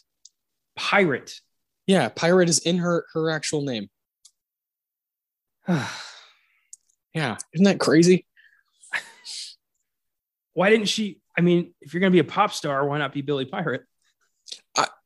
That's what we were saying. We were like, dude, like, why would you not have? Yeah, it's Billie Eilish Pirate Baird O'Connell. That's the full name. She's 20 years old. Crazy. God damn it. Weird ass parents, probably. Yeah. I mean, I don't know their family situation. I'm just saying, I've never met a well-adjusted person with the name Pirate. Yeah, me neither, man. I don't know about all that. Yeah, because that's a. I did like her reaction to winning. She was like just super excited and flabbergasted. Couldn't really form words. Was just like, "Oh my god!" And I wish more people were honest about their win and trying to be like all poised. Just let it out. You're excited. Be excited. Yeah. That's why that there's those famous moments like Cuba Gooding Jr. is like, that's organic. That's cool. Like, you couldn't hold it back. I also appreciated the way she responded, and it's cool. That's got to be cool to win something with your sibling. That's that special. Yeah, and that song came out 3 years ago, which is pretty nuts. And I found out through the Oscar Sunday, Caleb never listened to it until the movie came out. He resisted. I like that. Apparently That's cool. That's his thing. He does not listen to music like that's released before the movie. Like in any situation, he holds off on that shit, which is pretty cool. Yeah, no, I definitely dig that. I think I'm gonna adopt that. I'm gonna start doing that as well. I know myself. I do not have that kind of self control. I don't have it. If I find out the new Bond theme is out, I am immediately going to listen to it. Oh, that's great. Best director. Jane Campion took this for Power of the Dog. She was the favorite. This is probably going to go to her. But after Power of the Dog got widely shut out from the rest of the show, I'm starting to think, like, are they not going to give it to Jane? Is somebody else going to take this? But no. Yeah. I did. For a minute, I was like, are they going to give this motherfucker to Spielberg or something? Like, what's going on? You know? And I'm glad it went to Campion. I think it was cool to see her kind of. I don't want to call it a career Oscar because I really like The Power of the Dog, but she's been around for a long time. She's been doing stuff for a long time. She was nominated back in the 90s. She won screenplay for The Piano. And she comes all the way back home. That's why I thought it would have been cool if it won Best Picture, because she's just kind of created this incredible filmography over the past, 30 years or so. And it would be cool to kind of see it cap off here. But maybe she'll get another chance. How cool is it that we have two female Best Director winners back to back? Chloe Zhao, Jane Campion, and only three in its entire existence as a category. Just those two and Catherine Bigelow. So it is cool to see her win. I think The Power of the Dog looks unbelievable and is a movie that if you trap yourself in it and you just kind of get lost, it can reward you. And I was happy to see her win. Well, clearly female directors have a lot of stolen time to make up for. Yeah. It's 3 out of 94, Yeah. So that was that. I think that's the only one Power of the Dog took. Yeah, it is. I thought I was going to win like 4 or 5 and it got 1. Yeah. Next up, Best Actor, which everyone was kind of like, boy. Yeah. I was really hoping the Academy was going to just give this to Andrew Garfield, as they should have. Instead, Will Smith got his career Oscar and had a lot to say and proved to me that I am pretty sure he's on the verge of a complete nervous breakdown. He doesn't seem okay. Something's wrong with Will Smith. Interesting. That's what my brother said. After the show ended, he said those almost those exact same words. He was like, if I was friends with him, I'd be worried. Yeah. That's so interesting. It's like word for word, you're all on the same fucking wavelength. Yeah. I don't think this is a great group of performances. I think it's good. I don't think it's great. These 5, it's 5 very powerful men within the industry, all previously nominated. And you have Denzel, who's getting his 10th nomination here, performance nominee. Yeah. Wow. Already has his 2 wins for Glory and Training Day. I think it's going to be really hard for him to win ever again because he's got so much accumulated at this point. Andrew Garfield, he was nominated for Hacksaw Ridge and now this. So I think he's going to get one at some point. Benedict Cumberbatch, Imitation Game, now this. I think at some point he's gonna figure something out as well. Javier Bardem, I think this is his 5th nomination altogether. Like, the dude's just a superstar. Obviously, he won Best Supporting for No Country. And Will Smith, it was his time. And I don't like that. I really don't like that. But I also don't think anyone's straight up demanding it from him in this group. I haven't seen Tick Tick Boom, so I can't totally say. But I love Andrew Garfield, so I'm always going to be kind of like biased. I just love that guy to death. I think he's incredible. I think he should have been up for Best Supporting Actor for Social Network. I think he should have been up for Under the Silver Lake. I think he's had probably 5 roles that he should have been up for. I thought he was the best part of performance-wise from No Way Home. the dude's just a superstar. But it seemed like the past like 5 months, it was Will Smith's. Like, I never really blinked about it. I was like, yeah, he's gonna win this. Like, he's gonna win for this performance, which is a good performance. It's a good movie. And I think it's an important movie, but it's not compared to other stuff we've seen. Even last year, Anthony Hopkins, that performance is way better to me than this year's. I think you can look back in recent history and just be like, yeah, these others were much stronger. I just don't think it's the strongest group. It's a strong group of men, but not a strong group of performances overall. I will watch Tick, Tick, Boom. It's not typically my kind of film, that one, but I believe it's on Netflix. It has been the whole time. So I'll check it out at some point. And I will probably agree with you because I love him so much, but I don't know. I wish it was a different slate. See, I do think Garfield deserved this for Tick, Tick, Boom. Okay. His performance in that movie is stellar. I think that was, a better performance, a stronger performance. I do, I don't like career Oscars. And to me, this felt like a Will Smith career Oscar. And after the events of, an hour prior, that shit was tainted. And he apologized to the Academy. He apologized to his fellow nominees, but I got this vibe that he needs to talk to somebody. I don't know what's wrong with Will Smith, but the man seems fragile. He seems like he's on the edge of a complete collapse. And I hope he's okay. Yeah. God, this could have been avoided, This whole situation just could have been avoided with just some talking, I guess. I don't know. And not talking about a woman's hair, just stay away from that. And I really stupid, but he won, and he goes on and very long speech. Just kind of went to different places, never really made a whole lot of sense to me during the speech. I think obviously he's rattled, and the night had other stuff going on. I don't know. I don't really know what to say about it. It's just, I feel like I need to sleep on it. Yeah. Like, I feel like it was that kind of crazy of an event. Like, I don't really know what to say. And I'm trying to hold back because I've never really been a big fan of his. I think his movie career is just like whatever.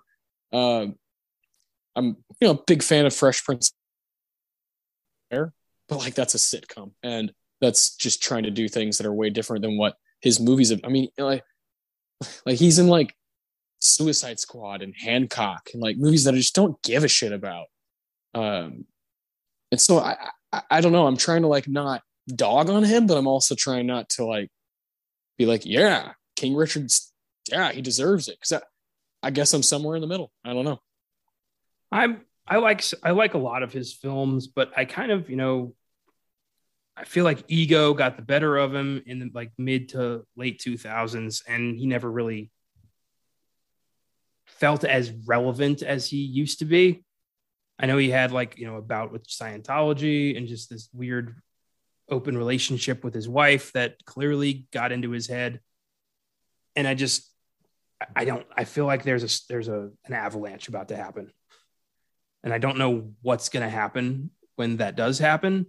But I mean, the way he was talking about like, God has shown me what to do, and like that's some crazy shit to say. Yeah. I hate to say this, but it like reminded me of like some stuff Kanye has done. Oh boy. It was just kind of like, dude, like, God's using you. What are you talking about? Like, I don't know. I guess his other two nominations, Ollie and Pursuit of Happiness, I like better, I guess. But I don't know. It's just weird that this is, here we are talking about it. It's like it's the thing that people are going to talk about and gravitate towards because it's fascinating. But there's just so much other cooler shit that happened in the night. Yeah. Well, I guess we'll see how this unfolds. Yeah, I'm sure. As the week moves along, Connor, and I will be texting about it. We'll be hearing about it, and that's just kind of be the reality. Because that shit fucking happened. Yes, it did. Next up, Anthony Hopkins showed up to the Oscars, which he never fucking does. He hasn't been to an Oscars in a very long time, so that was weird. To present Best Actress. And Jessica Chastain took this for The Eyes of Tammy Faye. I did not expect that. Jessica Chastain, I love her as a performer, but I assumed she was going to have a similar relationship to the Oscars that Amy Adams has, with frequent nominations, never a win. But here we are, Academy Award winner Jessica Chastain.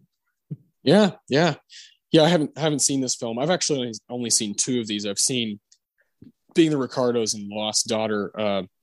I will get to Parallel Mothers at some point. Fucking dying to see that. Spencer, I don't think I'm ever gonna watch that movie. And then The Eyes of Tammy Faye, I'll definitely be getting to. Not sure if it's on a streaming service right now or what. Oh, there you go. A lot of them are on HBO. But I'm very happy for her. I love Jessica Chastain. I love her in Tree of Life. I love her in Zero Dark 30. Most Violent Year. I just think she's a fucking superstar. One of the best that we have. Yeah. And this was a powerhouse performance. This film is, a lot of people have been avoiding it because they think it's, glorifying the crimes of Jim Baker, but it's not. It's humanizing Tammy Faye Baker, who actually did want to help people. And she does a great job playing this larger than life uber Christian figure. And then, of course, the film won Best Makeup immediately after or before that. So, yeah, 2 Oscars for The Eyes of Tammy Faye. And I love that she's a winner now. Yeah, me too. That's the most important thing. Is like,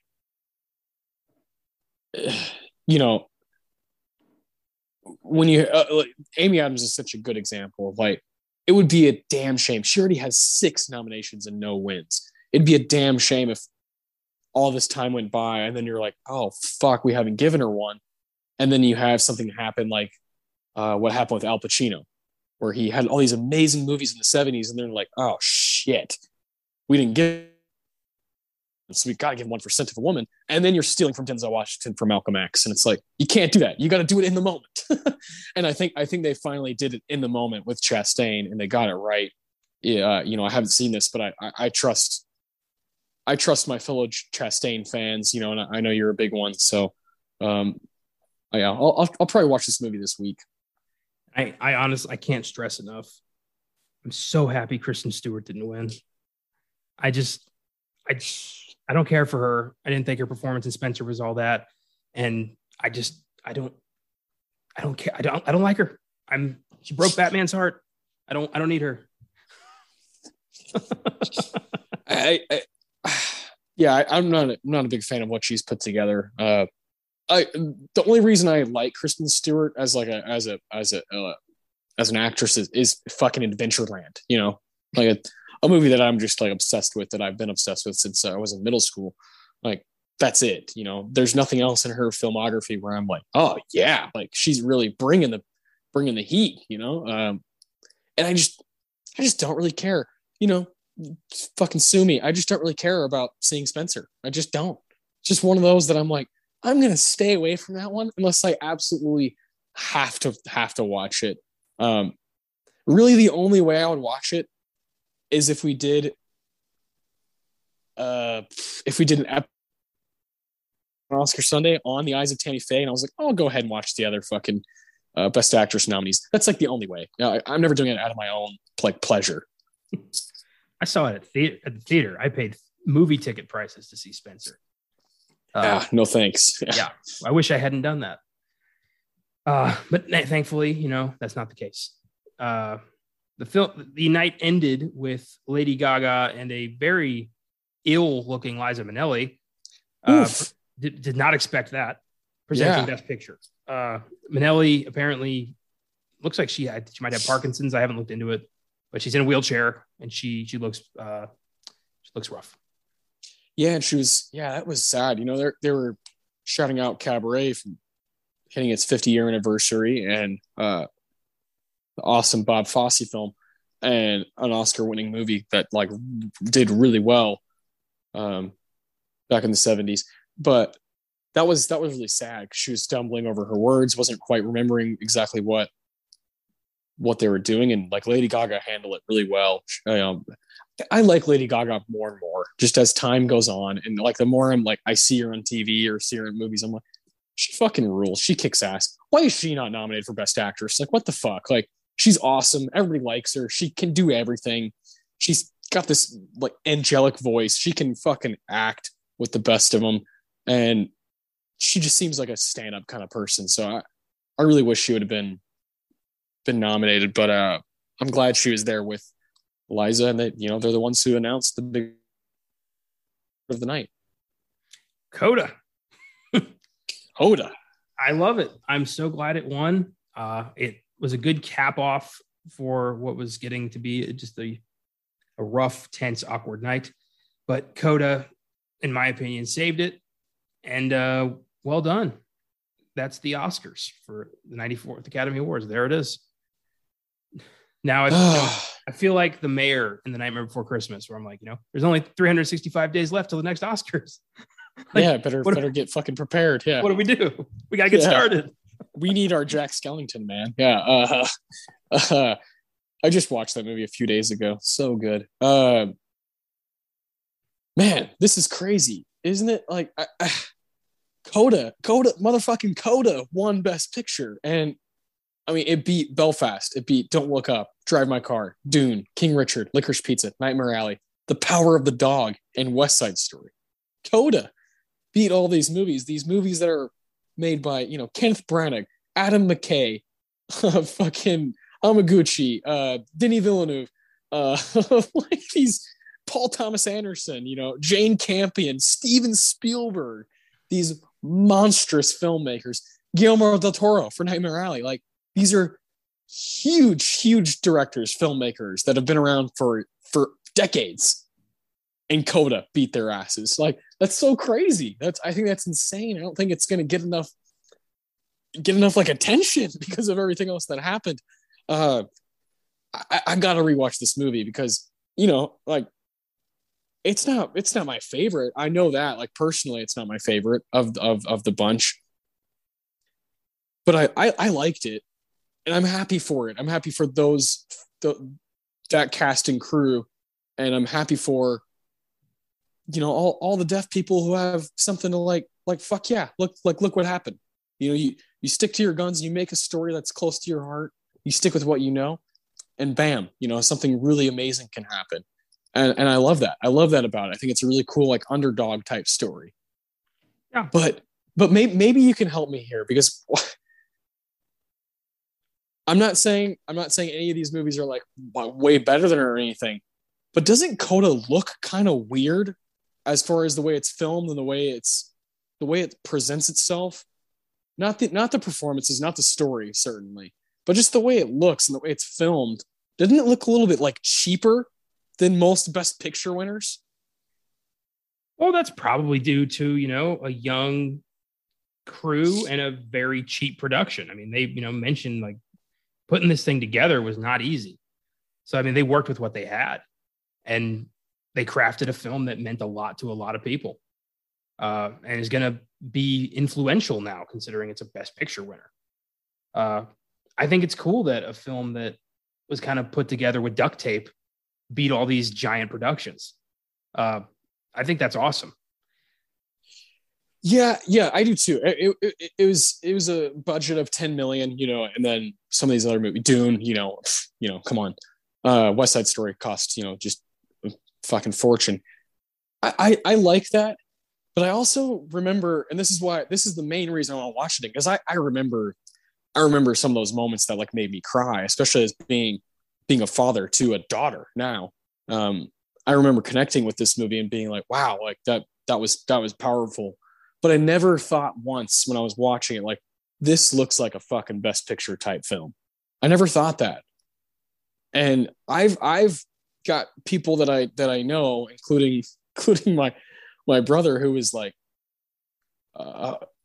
this looks kind of like a Hallmark movie almost, the way it kind of looks. And then I was like, okay, that seems kind of harsh.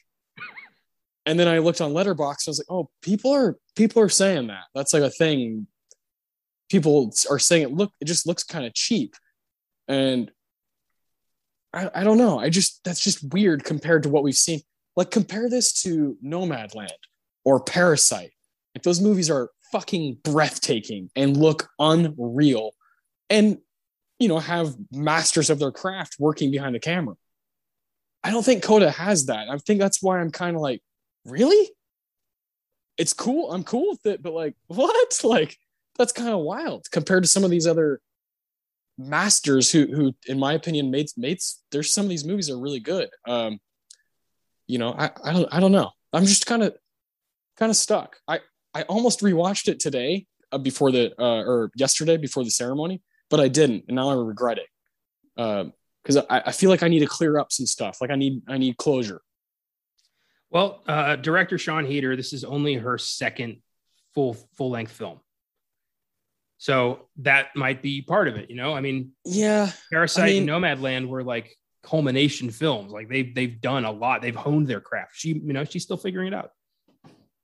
Yeah, that's fair. But like, Jaws was Steven Spielberg's second film. I think Magnolia is Paul Thomas Anderson's second film, but really Boogie Nights is his second film and Hard Eight is his first. I think people do like Pulp Fiction is Quentin Tarantino's second film. I don't know. I don't really know exactly what I'm trying to say. I just don't know if it's like this movie that 20 years from now, I'm going to be like, yeah, that fucking is one of the better Best Picture winners from that era. I don't know. Well, Coda is not, I'm not saying it's one of the greatest Best Picture winners of all time, that it's going to be a film that's going to last forever, but it has something to say now. And that's important. It might not be this masterpiece that lasts forever, but somebody somewhere now is going to find comfort in this film. I found comfort in this film, and that means something. So I'm going to take that. Yeah, that's fair. You understand what I'm trying to say, though? Not really. No. I didn't see a Hallmark quality in it. I didn't see it. I don't think it's that bad, but I don't think it, even during the clip that they showed for it, I was like, oh yeah, like, I mean, like Power of the Dog looks like this fucking incredible experience. Just the lens that they're using. And Coda, I was like, it does look like it could be something that was for TV. Maybe not Hallmark. That's pretty harsh, but for TV. Well, maybe that's just Apple. Maybe they just don't look as good, because their other films don't really pop. Yeah, I don't know. I don't really know where the fault lies, or even if I can't really see the fault, but I'm trying to decipher what you're trying to find here. I think ultimately, I think it's gonna fall. I'm afraid legacy wise, it's just not gonna stand up over time. Yeah, but to be fair, most of them don't. Most Best Picture winners don't. I mean, but we've also, Parasite was just 2 years ago, and I think that movie looks unreal and is unreal and has great characters, great story, all the above. I think a lot of movies from the 70s have that. I think Amadeus has that. I think Silence of the Lambs has that. I think, I think there's like half of the Best Picture winners that like belong. And then I think this isn't in the bad half, but I don't think it's in the good half either. I think it's like in this weird middle ground. That's like, okay, cool. Fair enough. But all this shit's subjective. Like, I don't see a lot of staying power in Nomadland. Okay. Yeah. I think that movie's like, I think the photography of it is just this, like, it's a total feat. Like what Chloe Zhao did with that. True. But it's basically just a documentary with story or really any driving force. It's just watching this lady live in a van and go from job to job to make ends meet. Like, okay, how is that more impactful legacy wise than a young woman and her deaf family figuring out the importance of music? Okay, that's where I think this is great, because I think that's where we, like, you're coming at it from a story perspective, and I'm coming at it from a feel, a vibe, and the way it looks perspective. And I think movies can like lose their touch if they don't look good, and I don't think Coda looks very good. Well, agree to disagree then, because I just don't see that. Yeah, I'm gonna rewatch it, man, so I can kind of figure this out, because it's like bothering me. I'm like, God damn it, what is it that's, on the tip of my tongue that I don't really understand. Well, but overall, this group is just not the strongest in my opinion. Like, this Best Picture group, I don't know. I mean, I love Licorice Pizza with all my heart. I never thought it was gonna win Best Picture, but I think it is much better than Coda. I think after that, my second favorite is probably Drive My Car, and I would take Drive My Car over Coda any day of the week. After that, I don't really know. The rest of them are fine. I like The Power of the Dog personally, but I get why it's boring. It's slow, but I like it. But I also don't think it's like this movie that's going to last forever. West Side Story, take it or leave it. Nightmare Alley, I think, is really underrated. Had fun with that one. King Richard, decent. Dune, decent. Don't Look Up, not for me. Belfast, not really for me. So yeah, I just don't really. This group doesn't really shine like, especially like 2019 or 2014, or some of those more recent years that I've really connected to. Well, I'll just say this: if I was splitting this to 5, Coda stays. I think it misses the cut for me. Okay. I think it's probably 7, maybe. I don't know. I mean, yeah, Licorice Pizza, Drive My Car, Dune, Nightmare Alley, and Power of the Dog is probably the 5 I would take. Mine's probably Belfast, Coda, Drive My Car, Licorice Pizza, and Dune. Okay. Yeah, that's fair. Yeah.